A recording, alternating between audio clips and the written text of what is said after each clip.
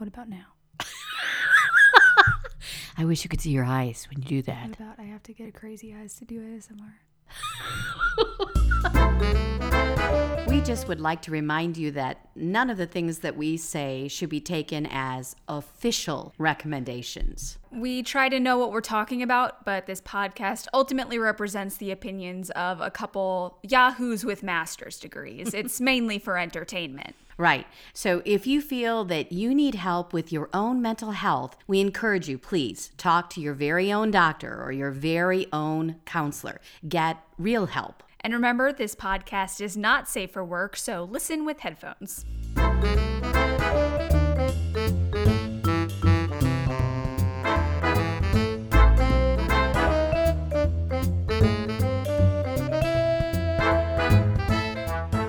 Hello, and welcome to Freudian Sips. The podcast about brains, beverages, and other BS. I'm Bonnie. And I'm Anna. How you doing? Mom's practicing her hand motions for our streams. Yeah, I had to save some because if I use them all right now while we're recording our podcast, then when we're doing the stream thing, my hands will be too tired. Yeah, she can't. She has to do a little bit, but not too much. I have to reserve the good stuff when we actually have visuals. Yes. Although I have to tell you, and I'm not big on the visual thing. I'm not sold on that. Okay, well, we'll get used to it because we're going to do it again. I might start wearing like a mustache and glasses. One of those Groucho Marx things. Yeah. You can do that. I could wear be like weird. a different disguise. Each time? Yes. It would be like, who is your mystery guest today, Anna? I never have the same co-host any week. They sound the same, but it's a different person. It's odd that all those people have the same voice. It is weird, but lucky me. Lucky you. What number are we on anyway? 68. Okay. I'm holding you to that. Okay. That's a bad idea. I only know the numbers of things we've already done. Not now. You're really good at that. So how about pre-rolls? Do we have any pre-rolls? Well, let's cinnamon talk. rolls. We have been taking some cinnamon Crescent shots. rolls. No, I wish. That'd be good, wouldn't it? The pre-roll that I would say is join us for our live stream that we've just been talking about. Mm-hmm. We're doing one tonight, as in the night we're recording, but then the next one will be the night after you hear this, if you're listening on the day it releases. That just confused the hell out of me. Could you start again, please? Yeah, we're live Could you streaming on start Tuesday again, nights. please? That's the way to do it. Okay. We're live on Tuesday nights. We're live on Tuesday nights. At what time, Anna? At 11 Eastern, 10 Central. Ooh, that's past my bedtime. Yep. Mom, But I I have stay to up. weekend at Bernie's her. I have to draw pupils on her eyelids. I'll be wearing my sunglasses because I will be sleeping during that time. We also have some new reviews. Are they good or bad? They're very good. Okay, then it's okay. Then we can read them. Okay, good. They're both 5-star reviews. The first one is called So Sweet and Fun. It says, Anna and Bonnie are the cutest pair of people in the entire universe. I wrote that. Yeah, that's from Mom. Deep diving into psychology and their wine glasses, Freudian Sips is a wonderful and fun exploration of mental health and the history of brain science. Wow. Their chemistry and cheerful, sugary sweet personalities will bring a smile to your face and warmth to your heart. It did to mine. Oh, gosh. That person should be a writer if they're not. I know. Can we hire you? I know. This PR work that's ahead. From Lily J on Apple Podcasts. And also 5 stars, My Favorite Podcast is what this one's called. I wrote that one too. Yeah. Mom's just every single person on Apple Now Podcasts. that I've figured out how to do those things, it's going well. She's got to practice. Practice makes perfect. Got to leave 10 reviews. I've been listening to Freudian Sips every morning lately, and it's been my favorite part of my daily morning routine. I'm currently a rising high school senior and psychology nerd. I love the mother-daughter duo dynamic and comedy aspect mixed in with thought-provoking topics. Anna and Bonnie never fail to put a smile on my face, and I can't wait for more episodes.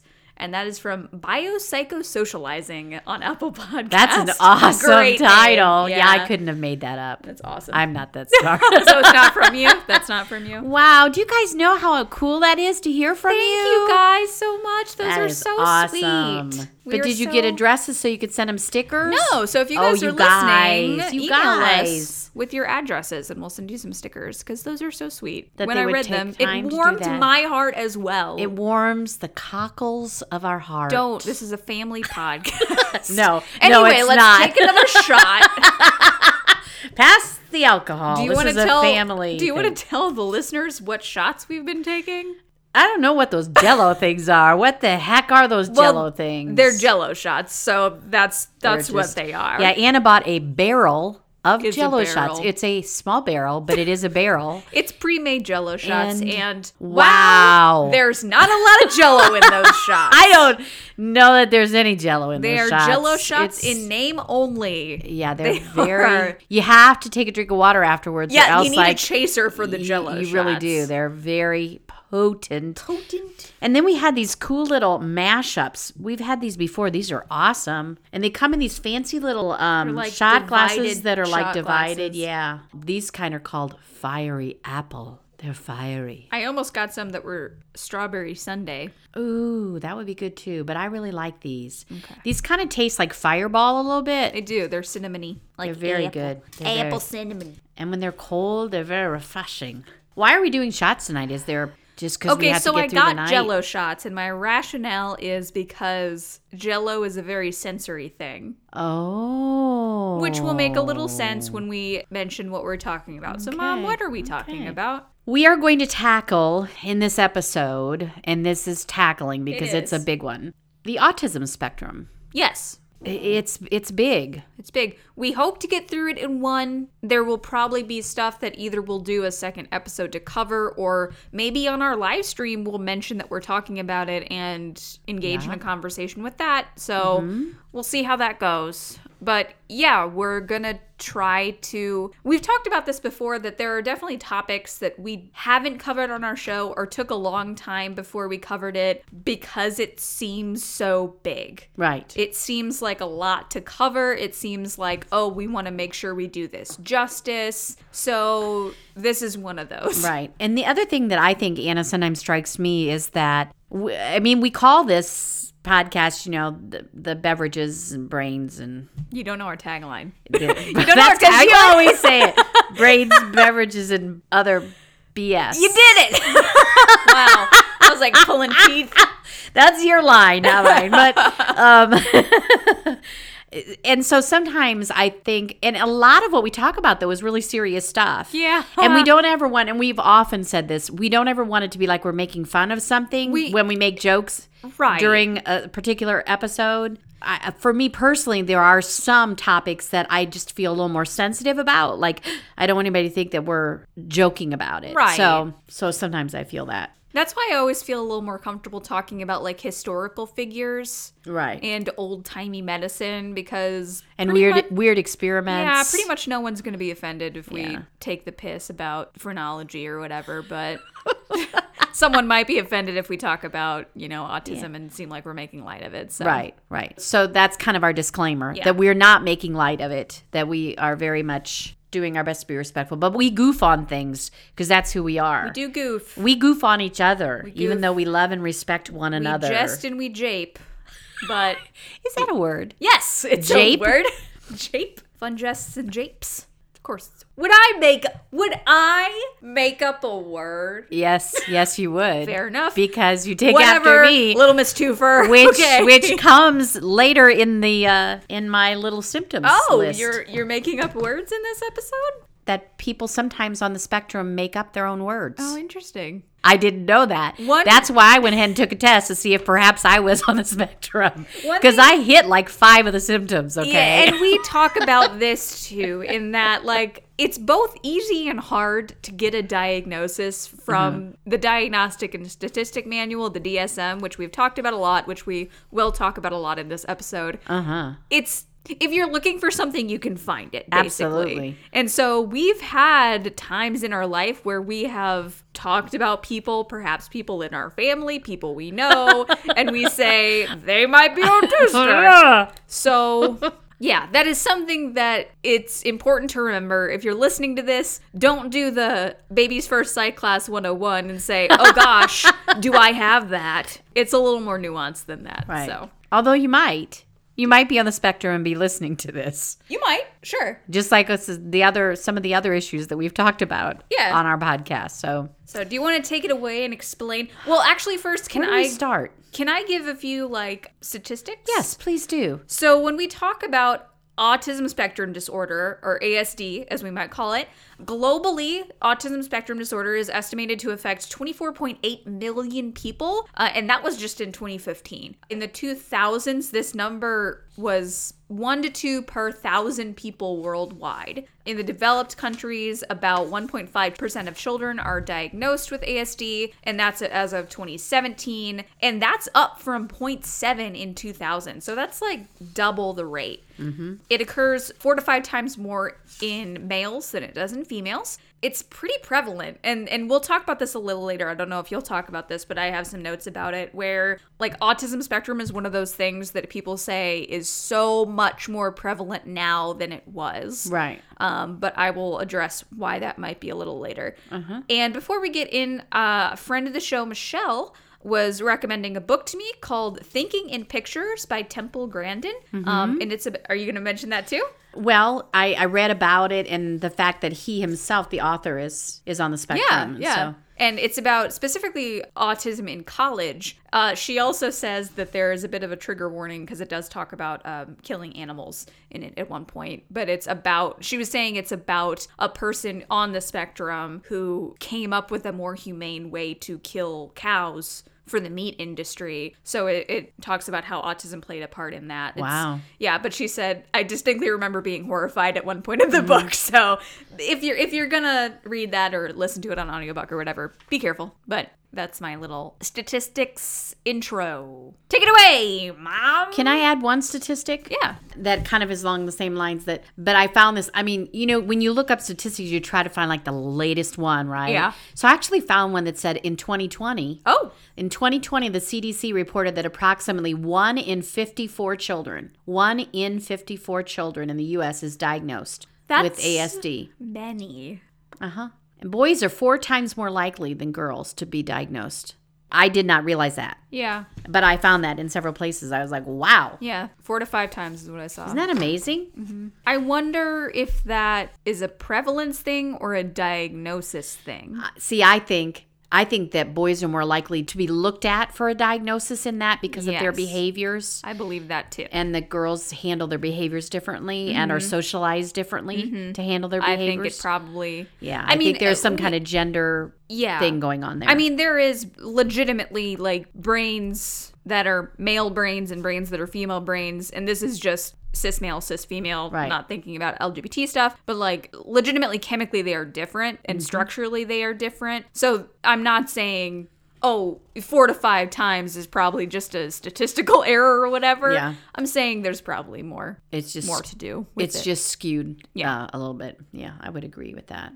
I think before we talk about the symptoms too, I would like to talk for a minute about, because you brought up the DSM, and I don't know where you're going to go with that later, but do you later talk about how from the DSM-4 to the DSM-5, which we are currently using? Yes. Do you talk about that, how it changed? Yeah. How the diagnosis the basic framework is that we had different autism diagnoses in earlier do you talk about that? A little bit, yeah. But if you have more about it, talk about it. Well, to me, that's significant that in the DSM-4, there were 4 separate diagnoses. One was autistic disorder, one was Asperger's syndrome, one was pervasive developmental disorder, not otherwise specified, and the 4th one was childhood disintegrative disorder. Mm-hmm. So that's a broad range of information that was then boiled into one autism spectrum. Yeah.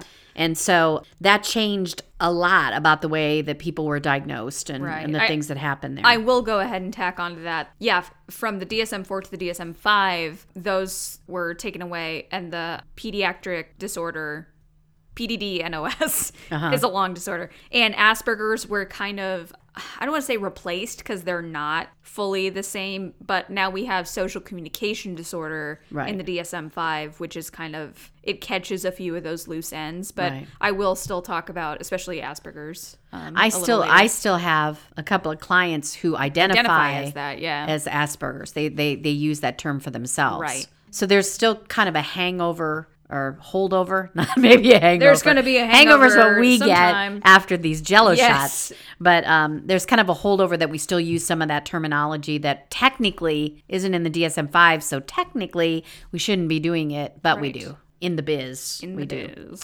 So let me start by saying the symptoms of autism basically occur in three main areas. The first one is the most obvious. That's the social interactions.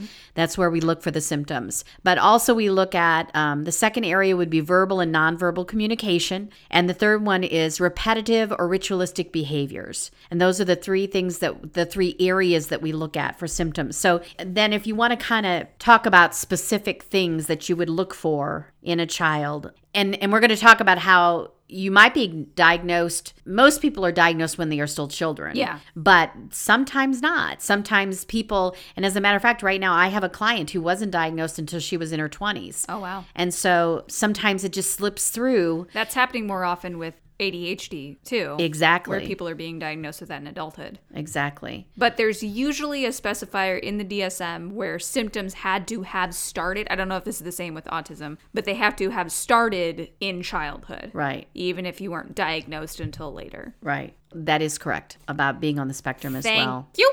You did good. So if you're looking at a child who has certain kinds of social symptoms, you're going to be looking for these things by the time they're 8 to 10 months old. Although we don't usually diagnose a child until they're 18 and 24 months. Right. But 8 to 10 months old, you start to see some things. Like by the child's first birthday, they don't respond to their name if you call their name.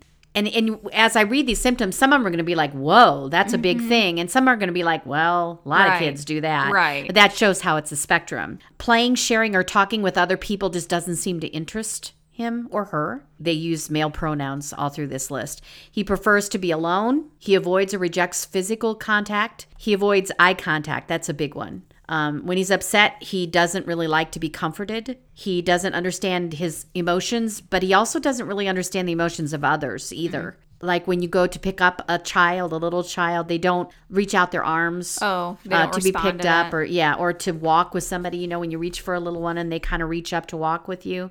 Those are the kind of symptoms that you would look for in a little child.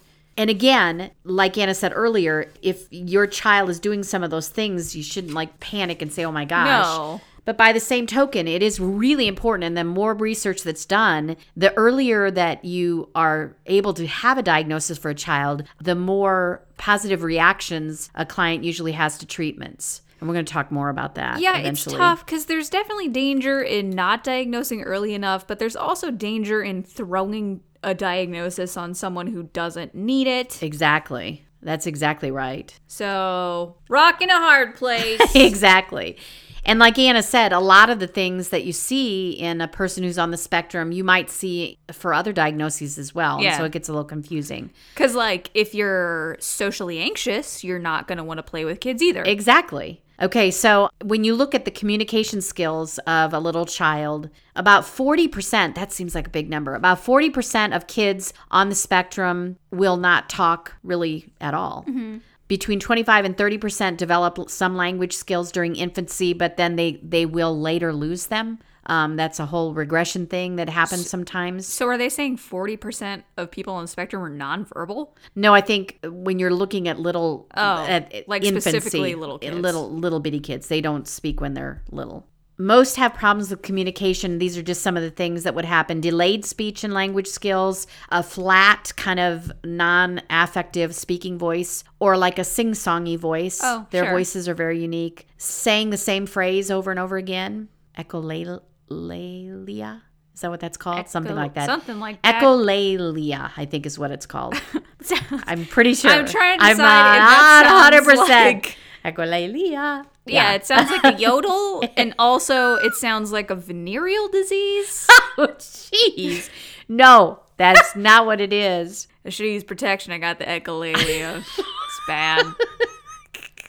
That is very disrespectful. To who? Problems with pronouns, but they like say you instead of I. Like it's hard for them to personalize Oh, okay. So they struggle with that kind Sure. of pronoun. Not using or very rarely using common gestures, like they won't be the one to wave goodbye or to point to somebody because they don't use the same kind of gestures. So they if someone waves to them, will they wave back? It depends, but not as likely as a child that is not on the spectrum. And this is a big one. Not recognizing sarcasm or jokes. Right. You know, that they just don't get it. Or when you use phrases that are, I can't think of any phrases right now, but one that, like the bird in the hand is better than two in the bush. Or that's the only thing I can think of. Killing two birds with one bush. Okay. Yes.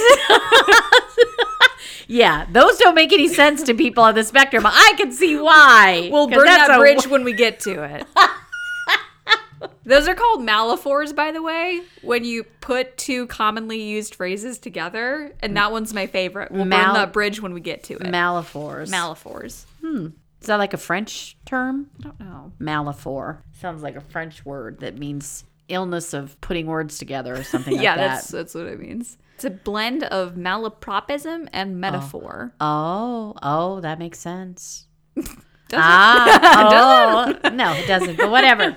Children with ASD sometimes act in very unusual ways. And again, we're talking about spectrum. And so some of these descriptions would be children who are on the severe end of the spectrum. Right.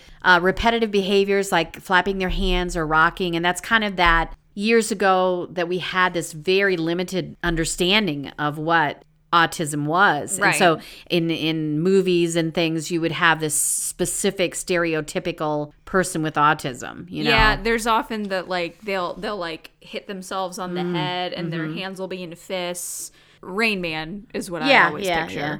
When they get upset. Yeah. Constant moving, like hyperactivity, which is one of those things where that could blend or, Right. kind of be confused as something We have else. a whole disorder for That's right. hyperactivity. Fixations on certain activities or objects. We've talked about that really cool show. I think it's a cool show on Netflix, Atypical or That sounds right. Atypical maybe. But the boy, a young man who's like high school, college age, who is on the spectrum, his thing is penguins. Oh. He's just, obsessive. But then even something like that could go into the whole being obsessive about something. Right. There's There's a whole disorder for that too, yeah. And here's another thing that could go to that disorder. Specific routines or rituals could go in a whole nother thing. That could go in OCD. But here, this goes with our shots. Extreme sensitivity to touch, light, and sound, and special sensitivity to anything, it could be physical sensitivities. Yeah.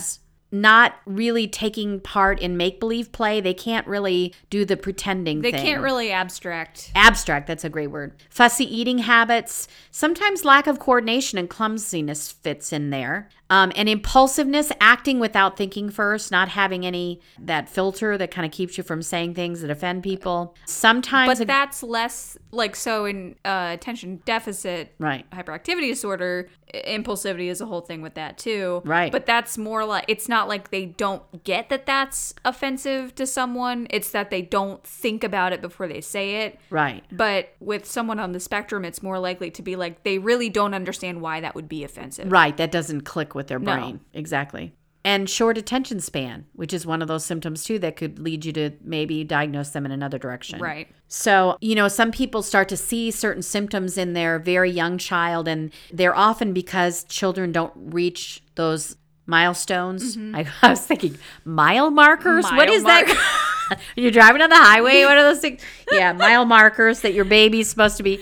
And we do as parents. I can say this as a parent. I used to have babies. Oh, there's one now. Hey, that's me. And you would watch those babies to see like, oh, are they doing this, and of course you always think, oh, my baby's so smart because they're doing this like 2 months early. And we talked about this. We had the very long series about development and psychosocial stages. 7 parts. The 7-part series.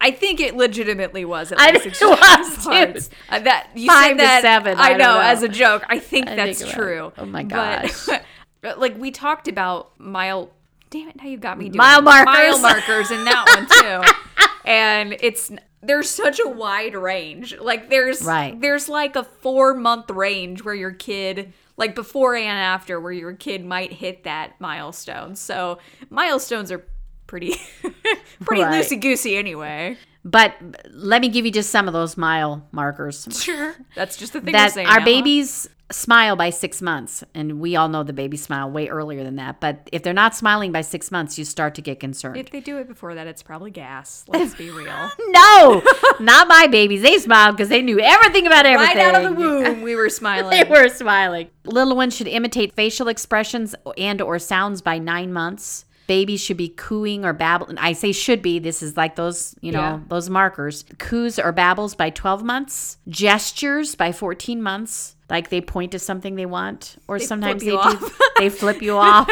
Or they wave goodbye. Bye-bye.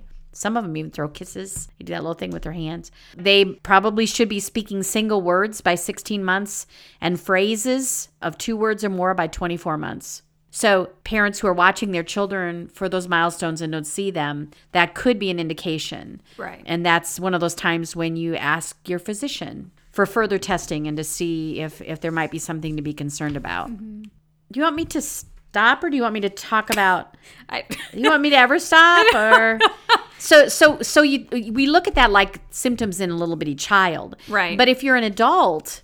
You might be on the spectrum, and because on the spectrum of there are 3 levels of severity, and so if you're at level 1 and a low level 1, you might have gone through your whole life and just not really been called on that because maybe you were just socially awkward. You felt a little socially awkward. You have a hard time looking in people's eyes when they talk to you. Yeah. So you think, well, that's just because I'm shy. That's because I have social anxiety. But if you were an adult and you're looking for symptoms that you might have, they would be kind of the same things. Like if you have a difficult time interpreting what other people are thinking or feeling, like you really can't quite understand why they're acting that way and you have a hard time empathizing with what they're thinking. If you have trouble interpreting facial expressions or social cues, that's a big one. If you can't read a room at all, yeah. if you have difficulty regulating your own emotions or you have trouble keeping up a conversation, maybe the way that you speak does not really reflect your feelings, like you've got that kind of non-affective voice. Tendency to engage in some repetitive and routine behaviors.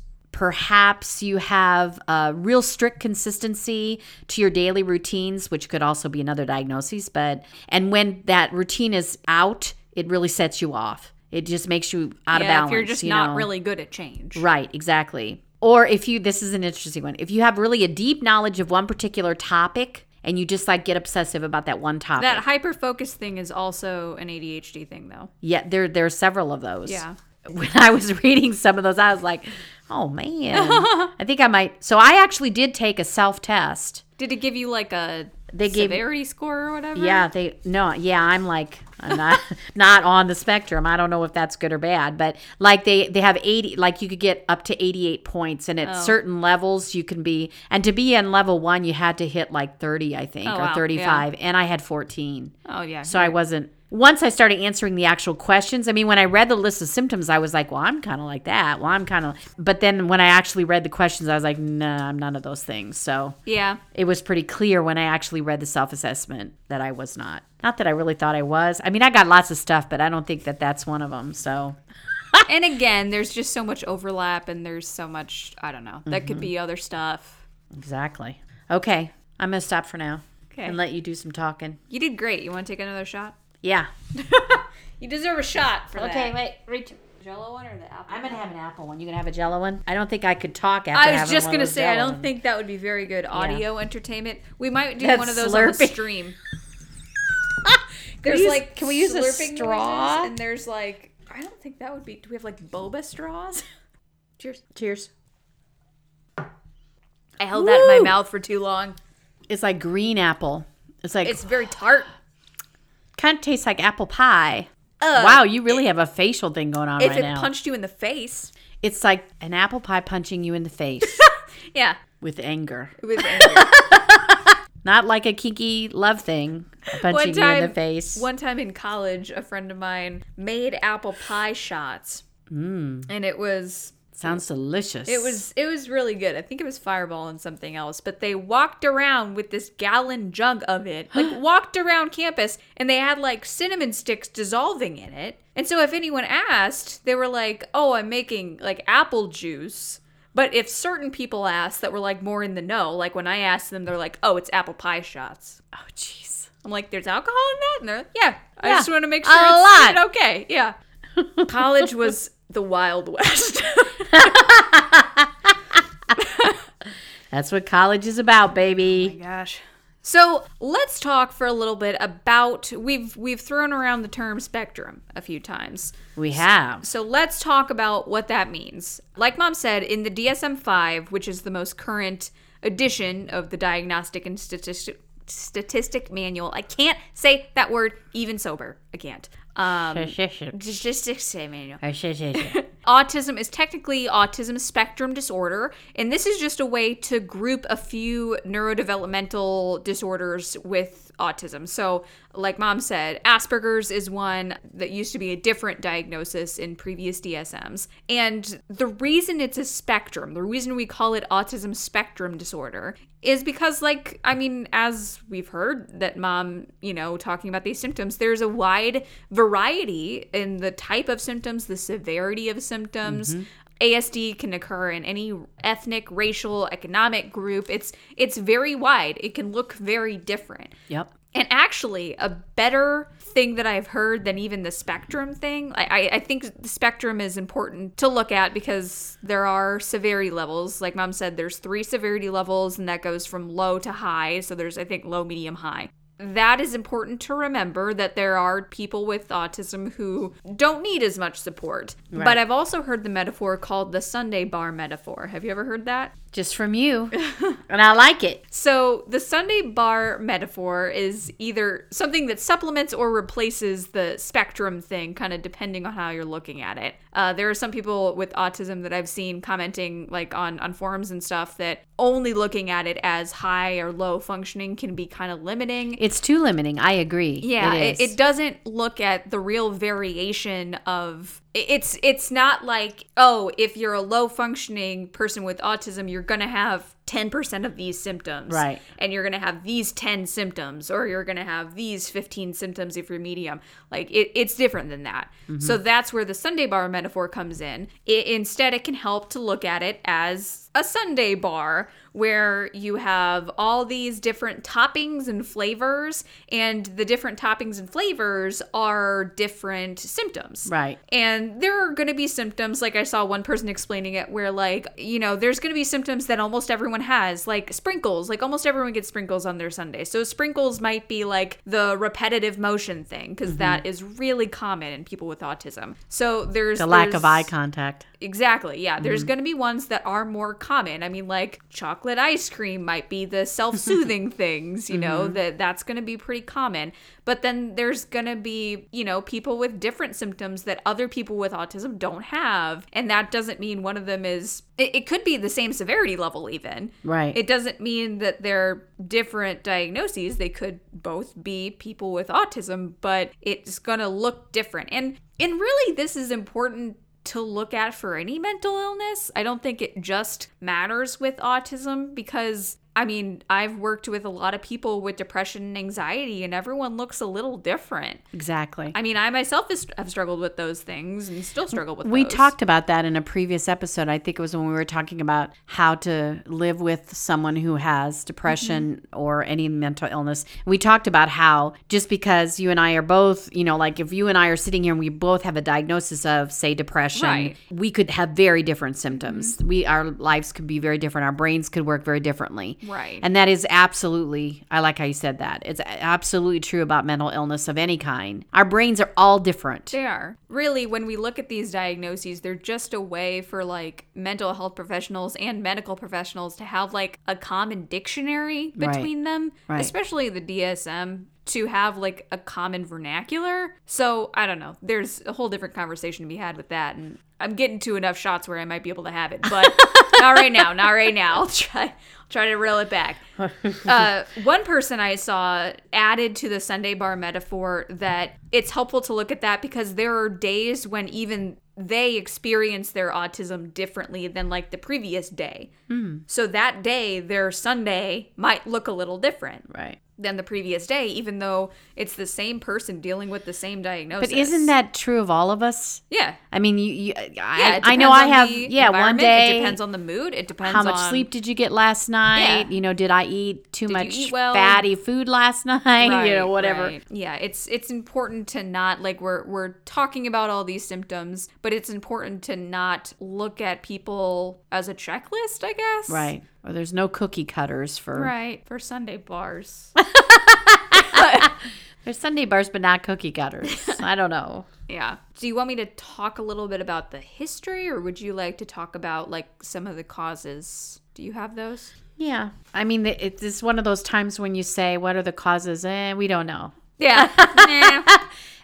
We don't know. The biggest thing that comes up when you talk about the cause of autism is genetic risk factors. The researchers tell us that autism does tend to run in families. Changes in certain genes increase the risk that a child will develop autism at some point. If a parent carries one or more of the gene changes, they may get passed on to the child, even if the parent does not have autism. Right. Other times, these genetic changes arise spontaneously in an early embryo or sperm or egg, and when they combine to create the embryo. But the majority of these gene changes do not cause autism all by themselves. They just increase the risk. Okay. And that's the big thing that I read over and over again. It's not like they can pin down this is the cause. Right. Environmental risk factors come in as well. Researchers have discovered that certain environmental influences does increase or reduce autism risk in people. Advanced age of the parent increases the risk, which is interesting. Pregnancy and birth complications like prematurity,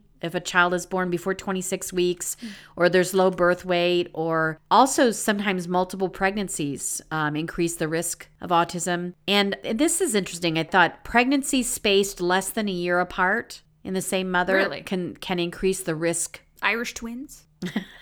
That's what they're called. Guess that, yeah, that's exactly right. It took a minute for that to sink in, but yeah. I'm going to throw this out there at the risk of causing someone to be upset. Okay, me?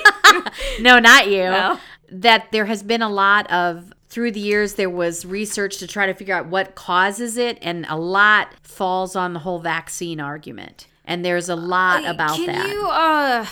Can you real quick just ask me if vaccines cause autism?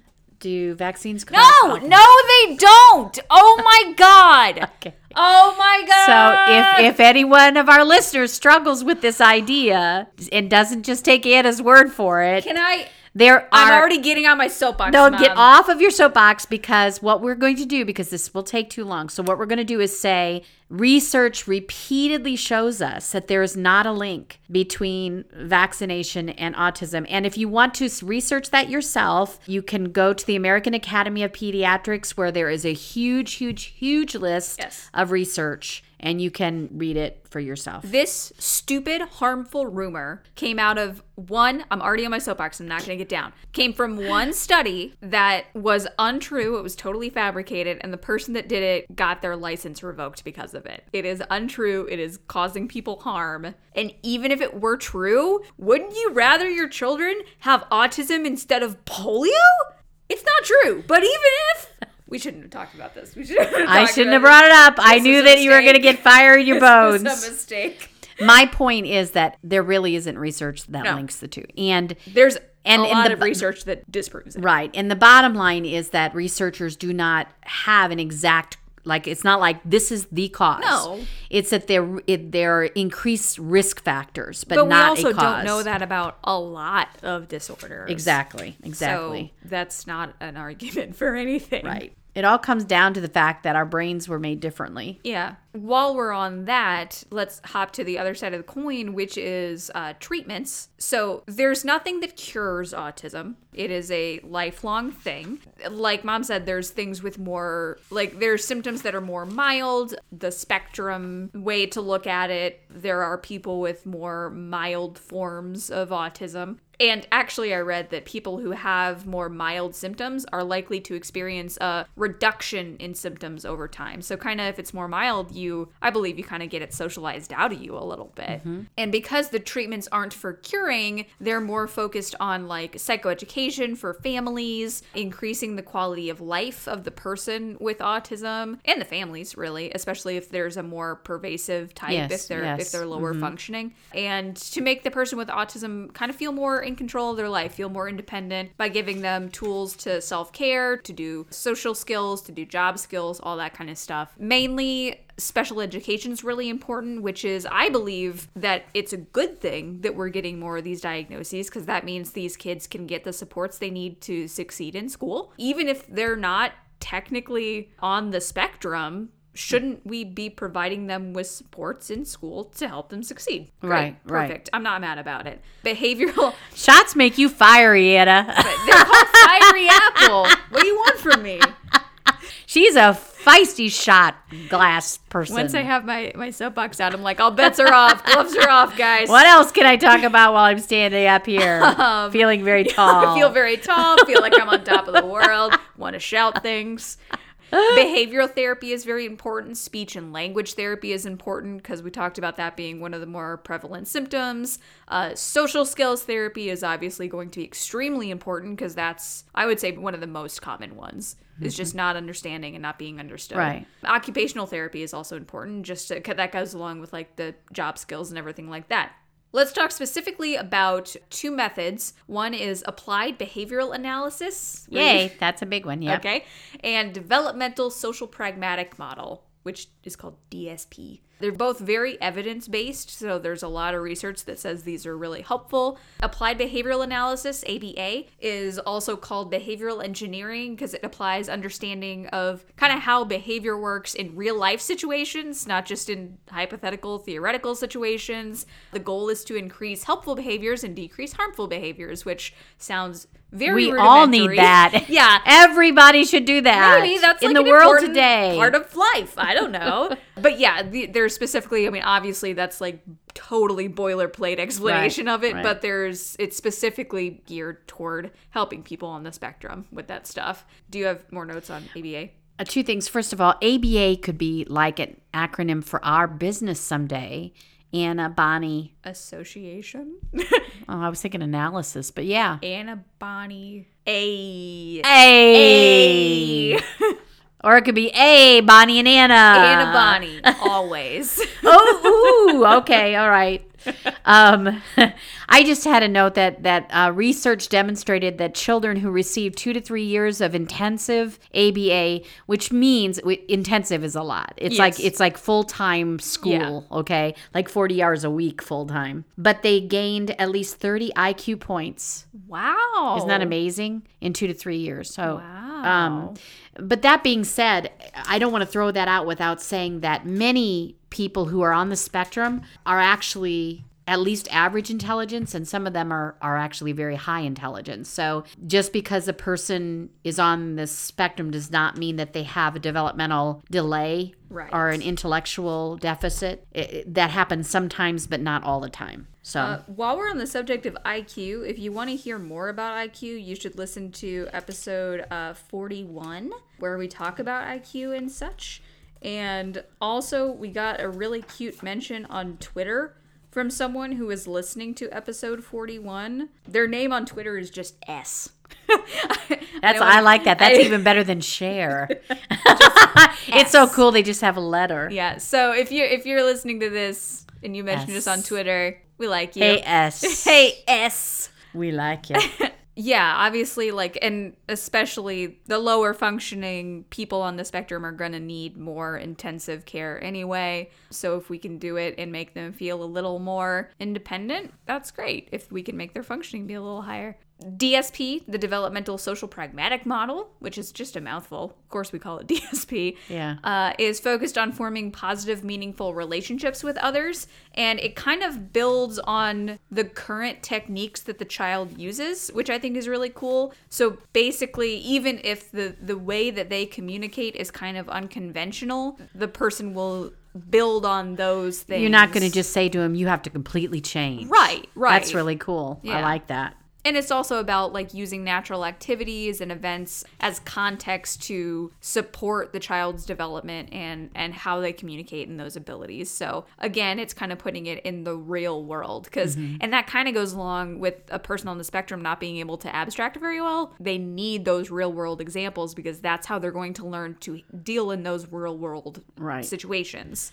Because I think if you want to empathize with that, if you're a person who's not on the spectrum and you're listening and you're trying to empathize with what that must feel like, if you try to just think about how much in our world, in our communication, in our social interaction with each other is not concrete. No. And the way that we communicate with each other, that's, what's the word I'm trying, abstract is the word you use. That's a perfect word. Yeah. It's very abstract when we communicate with each other. So if you're a person who cannot, your brain just doesn't grasp the abstract thing, think about how difficult it is to stay in a conversation with somebody and to try to read their emotions and to try to pick up on their feelings and all that we do all the time. The thing that I would liken it to is, so like I took, I want to say only 2 years of Spanish in school. But whenever I like listened to native Spanish speakers, I mean, there was nothing. I could get nothing.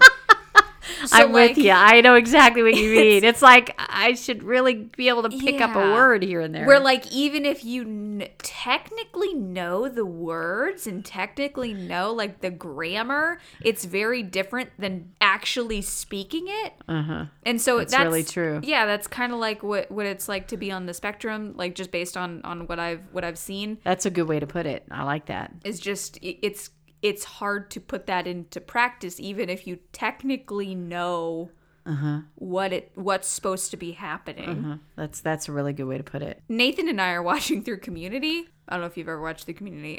There's a character, Abed, who is, I don't want to say he's the best because they're all the best, but he's got, it's kind of, everyone alludes that he's on the spectrum, but he uses like movies and TV to liken everything to, and obviously in the show it's used as like a breaking the fourth wall situation where he'll call it like, oh, in this episode it's about this. And so it's funny because, haha, we're watching a TV show. But that is a really interesting look into how he theorizes and how he conceptualizes the interactions going on around him that are sometimes very difficult to grasp. That makes sense. Cool.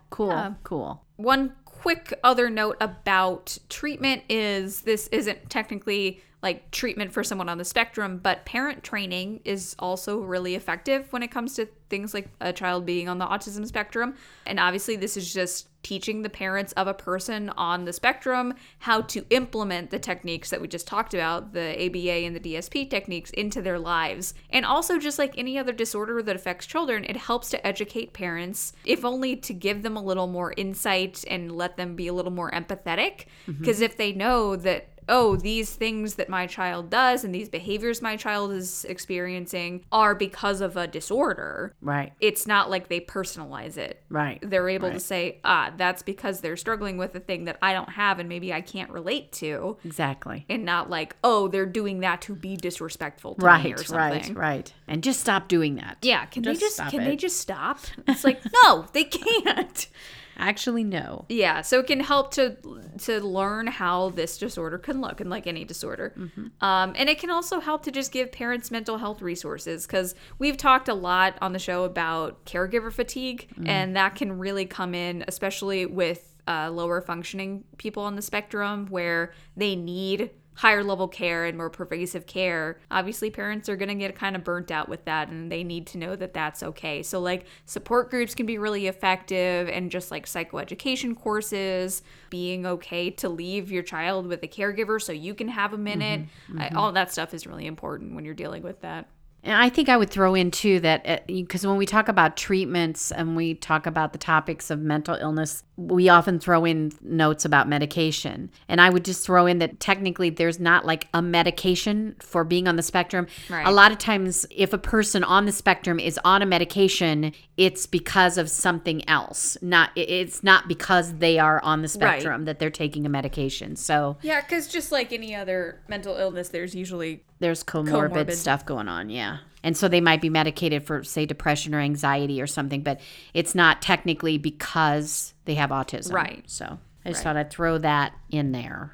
You want to wrap it up with history? Is that how you want to? Yeah, let's talk about history. And we kind of touched on this a little earlier, that there's this modern idea that there's a lot more people with autism than there used to be. So people theorize that something is causing autism more than it used to be. I already got on my soapbox about like the vaccines and stuff like that. It's not that. Like I said earlier, what's more likely to be happening is that there have always been this amount of people on the spectrum and we just weren't able to recognize it. I read a story about Martin Luther, who, if you're not a religious person, Martin Luther was basically the person who split off from the Catholic Church. Yeah, yes. So Reformation. Yeah, so there's Protestants and Catholics. That was from Martin Luther, baby. Mm-hmm. I read a story about Martin Luther thinking a boy was a, quote, soulless mass of flesh possessed by the devil, and that he suggested the boy be suffocated. Oh my goodness. Yeah.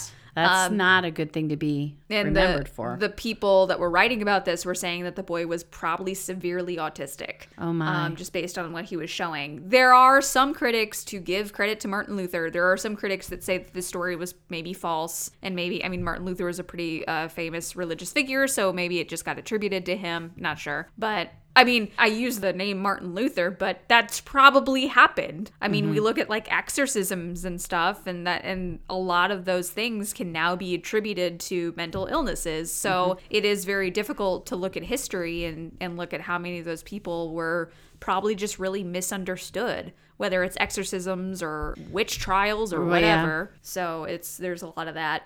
In episode 60, we talked about feral children, and here's another. Here's a bonus feral child, the Wild Boy of Aviron. Did we talk about that person? It sounds familiar. It does. They were a feral child caught in 1798, and they showed severe signs of autism. The medical student Jean Itard treated him with a behavioral program designed to help him form social attachments and to induce speech via imitation. I don't know. The question would be, is that a nature nurture thing? Right, Holy right. cow. Yeah. Quite literally nature. Is it nature or nature when you're raised by wolves? The new Latin word autismus, which the English translation is autism, was coined by the Swiss psychiatrist Eugene Bleuler. You might recognize that name because he taught Carl Jung. Oh. Our boy Carl. In 1910, he coined the term autism. He was actually defining symptoms of schizophrenia. Oh, my. Yes. So he coined the term, but he was wrong? Kinda. He coined the term for something else, but it wasn't right. He used it to mean morbid self-admiration, and in referring to autistic withdrawal of the patient to his fantasies, against which any influence from outside becomes an intolerable disturbance. Which doesn't sound like schizophrenia. I mean, it does. I think they were studying schizophrenia and they happened to be misattributing symptoms that were not for schizophrenia. But, whoops. Yeah. Oops. It was one of those whoops. It was 100 years ago. Yeah. We've moved a long way since then. The word autism itself first took its modern sense in 1938 when Hans Asperger of the Vienna University Hospital adopted Bleuler's terminology in talking about autistic psychopaths in a lecture in German about child psychology. Asperger, this is going to be confusing, the guy, Asperger, was investigating an autism spectrum disorder now known as Asperger syndrome, and for several reasons it didn't get widely recognized as a separate diagnosis until like 1981. So when we look at Asperger syndrome, it wasn't a diagnosis until 1981, and then I can't remember, 2005, 2010, when did DSM? 5? Yeah. Not until like 2012. Okay. Officially, I mean, it was being built before then, but still, that's like 30 years. I mean, that's not. I mean, it's a long time, but it's not a hugely long time. A guy named Leo Kanner of Johns Hopkins Hospital was the first to use autism in the modern sense, kind of the way we use it, when he introduced the label early infantile autism in a 1943 report, and he was studying 11 children who had striking behavioral similarities. And even still, when we look at this paper, there's a lot of symptoms that we look at now as being characteristic of autism. So he pretty much hit the nail on the head. Like, he talked about autistic aloneness and insistence on sameness. So there's still symptoms that we look at as being pretty typical of the spectrum. Wow. The first person diagnosed with autism was Donald Triplett, and he was diagnosed by Kanner after first being examined in 1938. He was labeled as Case 1, which that's a lot of pressure, huh? Seems like a lot of pressure. Triplett was noted for his savant abilities, particularly being able to name musical notes played on a piano and to mentally multiply numbers. His father, Oliver, describes him as socially withdrawn, but interested in numbers, patterns, music notes, letters of the alphabet, and U.S. presidential pictures. Really, like, that's that hyper-focus thing. Yeah, that goes to that being so concerned about a specific topic. Yeah. Mm-hmm. By age 2, he had the ability to recite the 23rd Psalm and memorize 25 questions and answers from the Presbyterian Catechism. Good Lord. And he was also big in creating musical chords, which probably went to his, like, ability to say the musical notes. Right. And I do want to talk for just a second about the difference between autism and Asperger's. The short answer is that the way we look at it now, they're not different. Right, because it's Asperger's is within autism spectrum now. The way we look at Asperger's is it's just a very mild form. It's like someone who's on the very low side of the autism spectrum. Right. And yeah, like you mentioned, there's still people that are a little bit heated about this because in that time when that was a diagnosis and they got diagnosed with that, suddenly when the new DSM comes out, their diagnosis that they used to define themselves and they used to get help is not there anymore. Right. And that's upsetting. So yeah, it's this loss of identity thing. And like I said, the social communication disorder came up, but from what I read, only like 5% of people who were diagnosed with Asperger's fall into the social communication disorder. So it's really not, it's really not the same thing. And we've talked about that before, that even though we say, you know, you don't like to put labels on people and you don't want to put people in boxes with diagnoses, a lot of times with people who have struggles, it does give them a sense of comfort to finally be able to put a label for themselves on their issues, you know, to be able to say, this is why I feel this way. This is why I think this way. Yeah. So then, as Anna said, that becomes part of their identity. And if they had identified with that, you know, well, this is why Asperger's is why I feel this way and act this way. And then all of a sudden somebody said, well, that doesn't even exist anymore. You know, you can't. That it's completely understandable that you would then feel very off balance and, well, then who am I? And then what am I? And what's causing me to feel this way? And so makes sense. That's all I have, man. Well, I know we're almost out of time. Running a little bit short on time. But just a couple of famous people with autism on the spectrum. Dan Aykroyd. Interesting. Yeah, Dan Aykroyd. Susan Boyle. Remember her, the lady who sang on Britain's Got Talent? Voice, yeah. And this is, we've talked about before, how you can't really diagnose someone after they've already passed away. But what's that called when you do it? When you diagnose somebody who's already gone. I think it's called just historical diagnosis. There you go. Albert Einstein. I have heard him attributed to like every single mental disorder out there. Well, it says Einstein showed many signs of Asperger's syndrome, which would now be on the spectrum. Who knows? That Temple Grandin person that you mentioned the book, Temple, she could not speak until she was 4 years old. So she had, you know, she was pretty severe in all of that. Daryl Hannah, you remember that actress? Yeah. She's on the spectrum. And Sir Anthony Hopkins. Really? There you go. Those are my famous people on the spectrum. Those are famous people on the spectrum. So, how do we sum this one up? If you think this is something you struggle with, ask someone more reputable than us.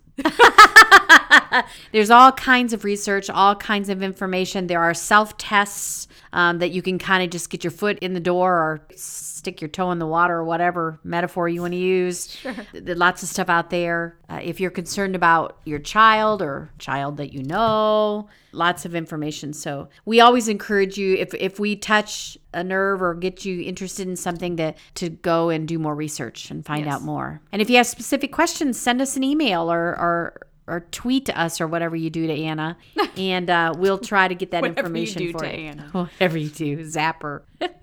Can I thank our listeners? Please do.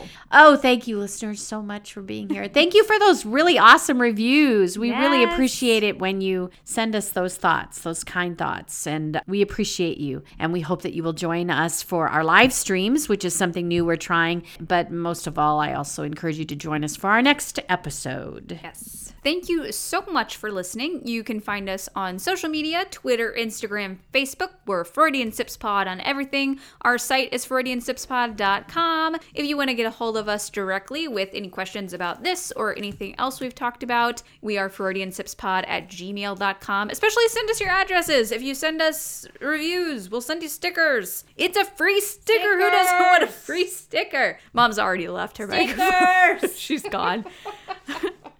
We are also on Patreon if you want to support the show for a couple bucks a month. We're Freudian Sips Pod on there. And yes, please remember to leave us a nice rating and review wherever you can do that. I'm so stoked that we're kind of getting more reviews. That makes us happy and it makes us easier to find. So it does help us out when you do that. Our theme music is Sweeter Vermouth by Kevin MacLeod, and it sounds like this.